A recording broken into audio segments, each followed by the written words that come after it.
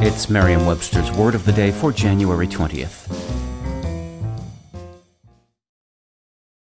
Hi there, it's Julia Louis-Dreyfus. You may know me from my podcast called Wiser Than Me, where I talk to older women and get their wisdom from the front lines of life. I was amazed by how many people told me our show made them look forward to getting older, which is why I'm here to talk about Season 2 of the show.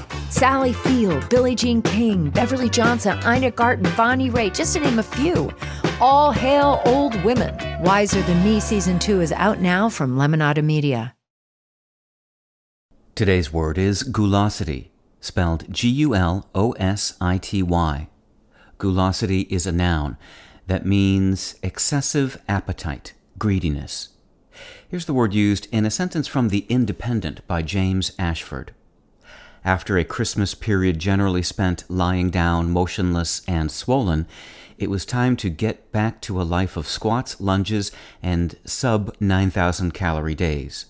Before letting go of my acquired gulosity completely, I decided to indulge in one last meal of excess.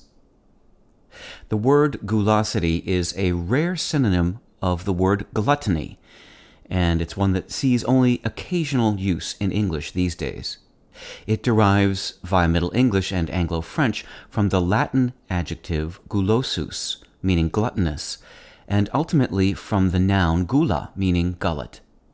It was apparently a favorite word of the famed 18th century author and lexicographer Samuel Johnson, who had been falsely credited with coining gulosity, even though evidence for the word dates back to the 15th century. According to his biographer James Boswell, Johnson was no light eater himself. He indulged with such intenseness that while in the act of eating, the veins of his forehead swelled and generally a strong perspiration was visible. With your Word of the Day, I'm Peter Sokolowski. Visit Merriam-Webster.com today for definitions, wordplay, and trending word lookups.